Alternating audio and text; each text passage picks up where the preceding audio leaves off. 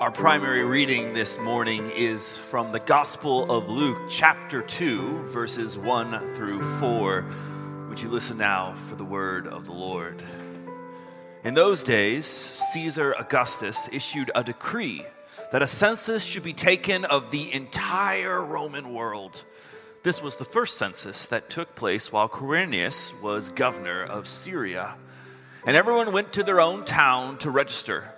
So Joseph also went up from the town of Nazareth in Galilee to Judea, to Bethlehem, the town of David, because he belonged to the house and line of David.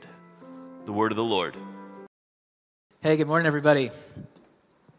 It's so good to see you. My name's AJ. It's a blessing to be with you this morning. I come all the way from Mount Pleasant, so it's been a trek for me. Actually, I was curious to know if I would even get across the Ravenel given the wind. But nevertheless, here I am, and here you are. So it's good to be together. I woke up this morning to a text from Germany. One of the parishioners of the church that I serve in was worshiping with a body of Christ there and she was traveling with family back home. And it just occurred to me how brilliant it is that all over the world, people are celebrating this story. You know, I know that we talk about, and maybe you hear that the church is in sort of decline, and that may be true where we are in our corner of the world, but I can assure you in many areas of the world, and even spreading throughout the world, the church is alive and well. The story of Jesus is reverberating all over the world today, and it's just beautiful to gather this time of year. And, you know, I might come from all the way across the bridge here, but to know that the story of Jesus is well alive here, and that together we get to sort of revel in that story together and wonder what that mystery means for our lives on Monday and on Wednesday night and next Thursday and on Saturday morning, and with our families, with our friends, coworkers, etc. It's amazing the shoulders that we stand on and what we're united by. It's just incredible. And so it's a joy to be with you today. I feel, obviously, we're already family, and so I've known Colin for a little bit, and since I moved here 3 years ago, and we'll just say, like, Colin is just this strange amalgam of compassion meets creativity. And so when I think of him and I think about the anointing God has put on his life to lead this church at this time, I think what an incredible sort of cocktail to be led by someone who is equal parts compassionate and creative. You often get one of those and not both. And so it's wonderful to be in this community that you're a part of and sculpting. And yes. Thank you. I think we agreed to more than $20, so maybe we'll talk about that as well. But my name's AJ. I'm a priest in North Mount Pleasant, a church called St. Peter's, and it's just a joy to be with you today. So, nevertheless, let me pray together, and then let's move forward into our text. So pray with me. Holy Spirit, we ask that you would speak in and through us today. We believe that you reside in the core of our being, that you're not far.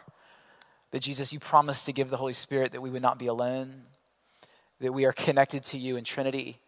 And so we just give space for you to speak and poke around our souls today, that we would know who we are in you and that we would live that expression out in this world. And so call us more clearly into your kingdom this day. Move through us in this text. We ask this in Jesus' name. Amen. So 50 years ago, social scientists, I think, conducted one of the greatest experiments that the world has ever known. You know of this experiment. As I say it now, you'll say, oh, yeah, I've heard of that before. It's called the marshmallow test. Some of you have heard of this before. You're aware of that test. That children were individually brought into a room 50 years ago, a private room, one by one, where they laid eyes on one delicious marshmallow. And the experiment was something like this. If you've not heard of it, the person conducting the experiment said to each child that you have 15 minutes and you can have the marshmallow. Go ahead and take it if you'd like. But if you'll wait 15 minutes, I'll come back and then I'll give you 2. And the fascinating results that happened for these 32 children as they tracked them later into adulthood was that they found that their academic performance and what culture would deem success, that those who were able to wait actually performed at a higher level. The idea is obvious here. And the idea is simply that for those who wait, more becomes possible. That's the idea. That there's something to waiting, to something being cultivated in the human person, that waiting is designed to do, that impatience, efficiencies, all the things that our life are sort of bent around in the Western world with technology and things of that nature, that there's something to waiting that is designed to create and birth new things in us that isn't possible to the extent when we don't wait, when we aren't patient, when we don't have a sense of long suffering, that there's something about inefficiency that's actually quite good for us.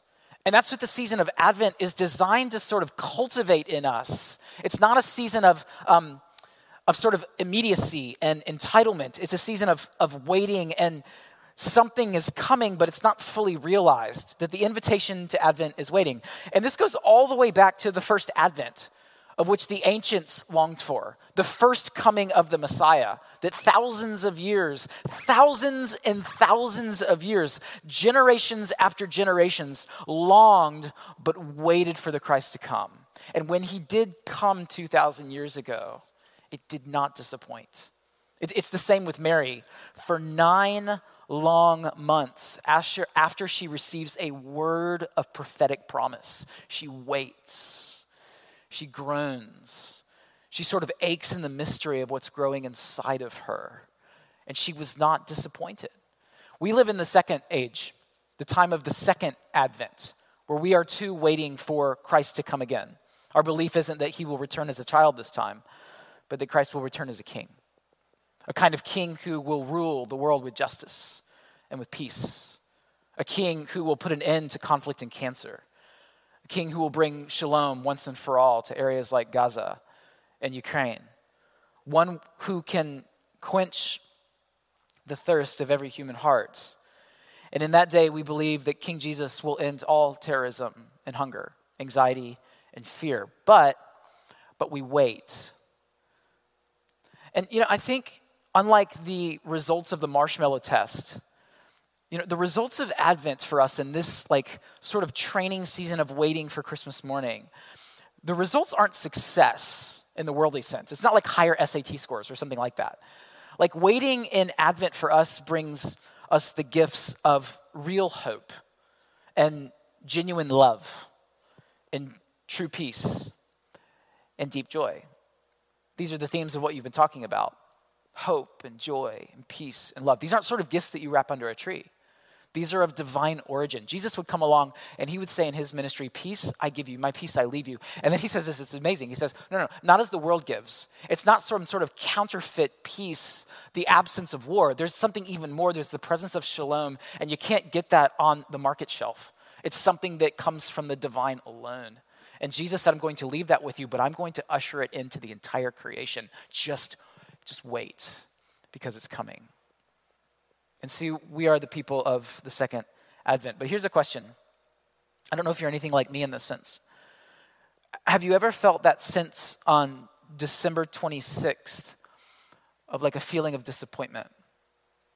Like the songs have been sung, the festivities have been attended to, but this sort of strange, hollow feeling haunts the soul. A kind of tinny sort of feel as you've come through the season on December 26th. Like you've missed something. I felt that before.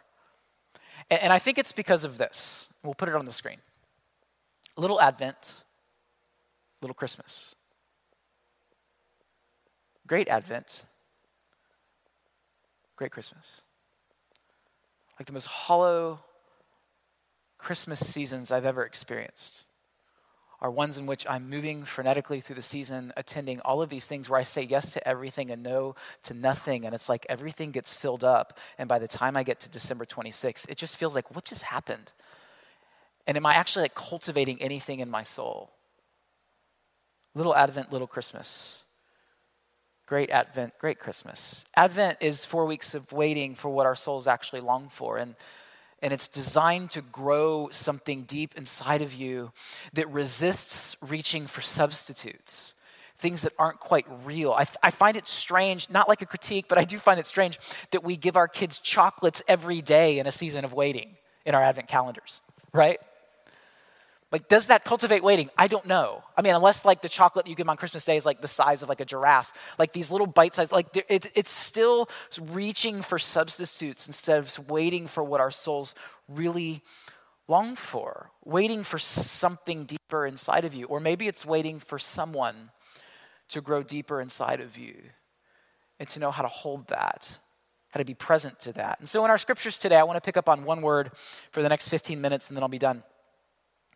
And it comes like this, verse 2 of Micah. Here's the ancients as they waited for the first advent. It reads this: "But you, Bethlehem Ephrathah, though you are small among the clans of Judah, out of you will come for me one who will be a ruler over Israel, whose origins are from old, from ancient times." And then we go to Luke 2 and to the sort of moment where that longing, that prophecy becomes fulfilled. Here's where it is. "So Joseph," verse 4 of Luke 2, "also went up from the town of Nazareth in Galilee to Judea to Bethlehem." We'll pick up on this word, the town of David, because he belonged to the house and the line of David. Today I want to talk about one word briefly, and it's the word Bethlehem. You know this word. You've sung it, "O little town of Bethlehem." You don't need to be a Jesus follower to know and have picked up on this term as it's become sort of culturally known. What I want to convince you of in the next few minutes is that this word is much deeper than you think. That we have a sort of cursory understanding of Bethlehem as if it could have been anywhere, that Jesus could have born in any town. But there's something prophetically sort of hardwired into the story that when we begin to understand the significance of this town, this village, this place at this time, something sort of grows in us to understand the significance and poetry of what God has been doing since the dawn of time. I want to suggest that this word is deeper than you think. But to get to that word, let me show you another word first. Permit me to invite you into the word tell. Can we say that together? A tell is a hill. You actually know this word. You've heard of Tel Aviv. Tel means hill. Aviv means spring. Hill of the spring, or Spring Hill, is what that city means. That Tel means hill. That most of the Holy Land where Christ was born is a tell. And what a tell is, as you can see through this image, is it's layer and layer and layer over time. You don't have access to what you see on the side there because it's all covered in some sort of grass or some sort of stone or whatever that is. Societies have built on top of each other layer after layer after layer. And so underneath you have all this hidden treasure of civilization that you don't quite have access to. A tell is kind of like this. I want you to imagine, may I place things up here? Is that okay? Okay. Some people are like, "Oh, no, you can't touch it. No, don't touch the table," whatever. So a tell is like Legos, right? And it's as if one child came along and started to put together some sort of Lego city and then left, and then another child came along and started to add to that. And then another child came along 10 minutes later and started to add to that. And then maybe someone came along and took that one off and put something else on. And then 10 minutes later, another child came and added their contribution. And over time, what you get is a sort of collective perspective on civilization being built layer after layer after layer. In fact, they've said that some tells in Israel are more than 20 layers of civilization. 20 layers. You can imagine archaeologists, it's why they take so much painstaking care to just unearthing layer after layer after layer, because they're digging through peoples and languages and civilizations that have come over time. A tell is like a layer of soil that is just built slowly over time on top of each other until it fills space. It can go up to 20 different layers. It's crazy. When I think about the tell of the Holy Land, when you stand in places, and I love to teach in Israel, what you find is that you get the Canaanites, and then the Israelites, and then the Babylonians, and then the Seleucians, and the Maccabees. You've heard of Hanukkah, right? You get the Maccabees, and then you get the Romans, and then you get the Christians, and then you get the Muslims. You have all of these layers of civilization. When you go to the Temple Mount today, what you see is the Al-Aqsa Mosque and the Dome of the Rock sitting right there of the Muslim layer that has come along last on the temple and added their sort of impulse on what that is. Layer upon layer, soil upon soil. It's like Legos. That is a tell. And without making much of a political statement here, let me just state the obvious. Much of the fight that we see in this part of the world has to do with different people groups justifying their right to the land because they can point to a layer in history that they believed once belonged to their peoples. And it's more than that, but it's not less than that. That sort of gets us at the sort of conflict that we see that has been going on since the dawn of time, it seems. 20 layers of civilization where Jesus was born.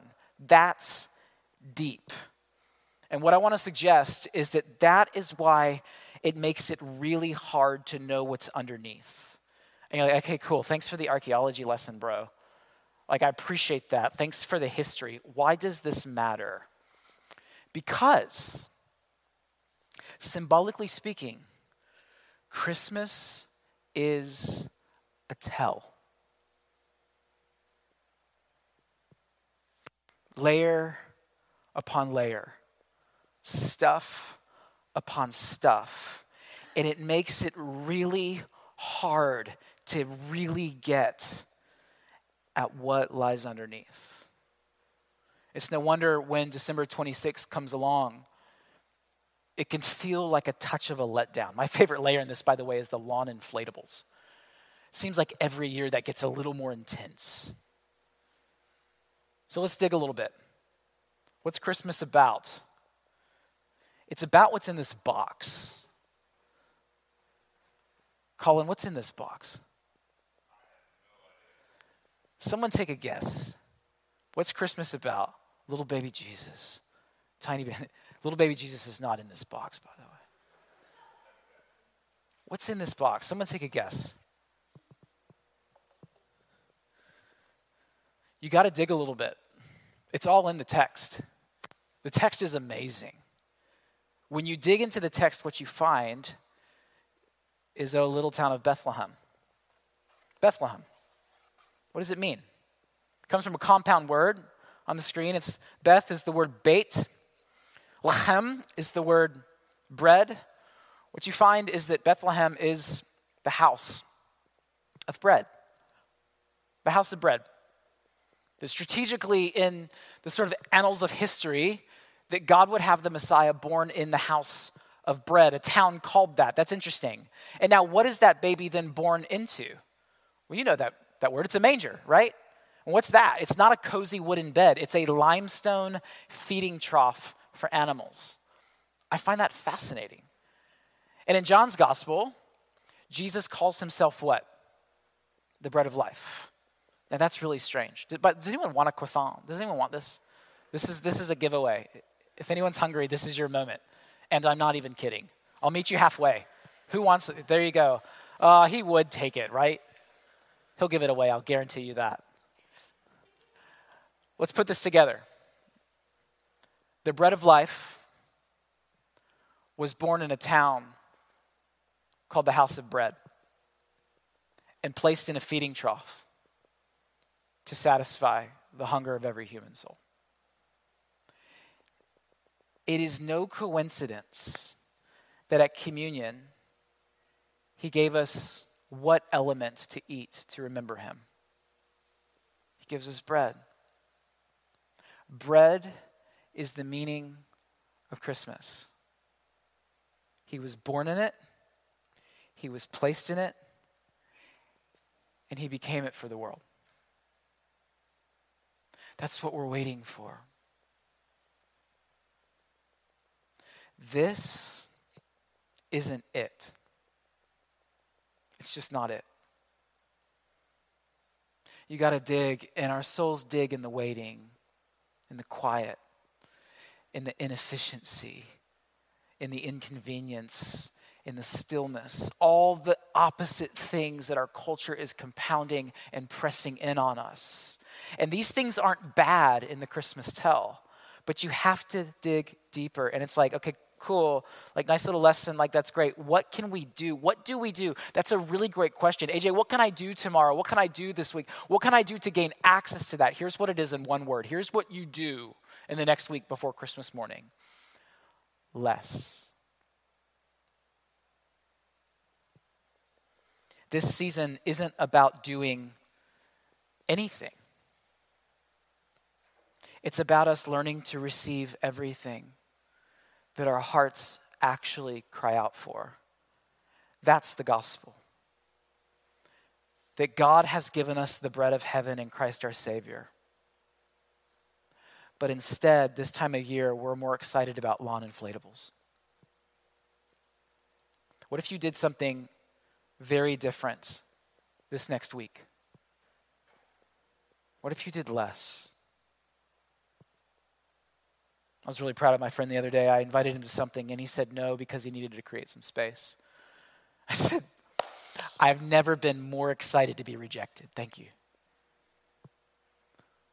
Maybe less talking and more listening this week. Maybe less rushing and more walking, less noise, more silence. And as strange as it sounds, less yes and more no. Augustine said it well. We must empty ourselves of all that fills us so that we may be filled with what we are empty of. Little Advent, little Christmas. Great Advent. Great Christmas. Let's prepare our hearts this morning for confession, to create space in us that the divine would grow. A lot of great questions this morning, so we'll do a few now and then finish them up tomorrow. Are you ready? Let's do this. All right. There is a criticism that I have heard of the marshmallow experiment that waiting out temptation for a later reward is largely a middle or upper class behavior. If you come from a place of shortages and broken promises, eating the treat in front of you now might be the better bet than trusting there will be more later. What do you think of this criticism? Yeah, I think it factors in the other side of the argument, which is, what is it? A bird in the hand is better than two in the bush? I think that's the argument it is. Yeah, I would just say that sounds like a fair critique of the marshmallow experiment. All right. I'm worried if I have too high or great expectations of God, I'll experience even greater disappointment. Yeah. Can you help me with discerning what great Advent hopes look like? Yeah. I would say at the bedrock of all of our anxiety is the desire for our preferred outcome. It's in the surrender of the outcome of what things are supposed to look like. Not to say we shouldn't have longing and dreams and vision and desire. Desire is not bad. It's the disorder of those things that work against us. But to be let down by God is very biblical. You see it all throughout the narrative, particularly in the Hebrew scriptures.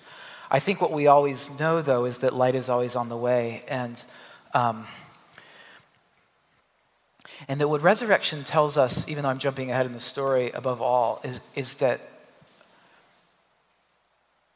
whatever it is God has for us, it's better than what we could have for ourselves, if you will. And I know that doesn't satisfy all of our anxiety here, but surrendering that outcome of the thing I want and using Jesus to get there, I think is one of the calls of Advent waiting, is to say, God, I really want this relief. I want this comfort. I want this outcome to be what I want it to be. And yet even Jesus would lead us in praying things like, I have a will. I would prefer not to drink this cup, but your will be done. And somehow God's understanding of what we need, it's better than our understanding of what we need. Will Willimon, one of my favorite Methodist preachers, says, maybe didn't God come to meet your needs? Maybe God came to rearrange your needs. And there's something to that I think we trust. It doesn't mean I have to like it, but it does mean that I get to trust it. And there's peace there rather than sort of fighting for the outcome that I want. Yeah, that's great. Thank you. But that's not easy. And we're formed in that waiting for what's better. There's several kind of in this theme, so I just picked one of them, but what would it actually look or feel like to do Advent well in such a way that on Christmas Day you feel that reward of the waiting? What does this look like for you, or do you have any practical applications for a great Advent? Yeah, mine, and I have a contemplative sort of bent to my spirituality, so savor the story is a phrase that I use a lot of myself. I find that I drift quickly into entertainment, into sort of mindless, evenings with my wife where we'll just kind of veer. And there's nothing wrong with, I'm not like a Luddite or someone that hates entertainment. I'm just saying things to have their proper place. There's been something really comforting for me to sit by the tree early morning, late evening, once my daughter is down, before my family gets up, to just be. And just being with God, where I don't need to hear something, I don't need to do anything. It's just me and my French press coffee and the Lord, and it's enough. And so for me, that creates a sense of stillness long enough to settle some of the noise and sort of anxiety of my day, to just give it that proper place so I think that's the great limit that I have, that I wasn't still enough. And so I know a lot of us are busy. How do I take a few moments here and there throughout my day and savor the story? Yeah. That's beautiful. Thank you. Yeah. We have a lot more great questions if you're watching this later or taking time to meditate this afternoon on what Pastor AJ has brought before us this morning. Please go ahead and text them in, and Colin will address them tomorrow on live stream. Beautiful.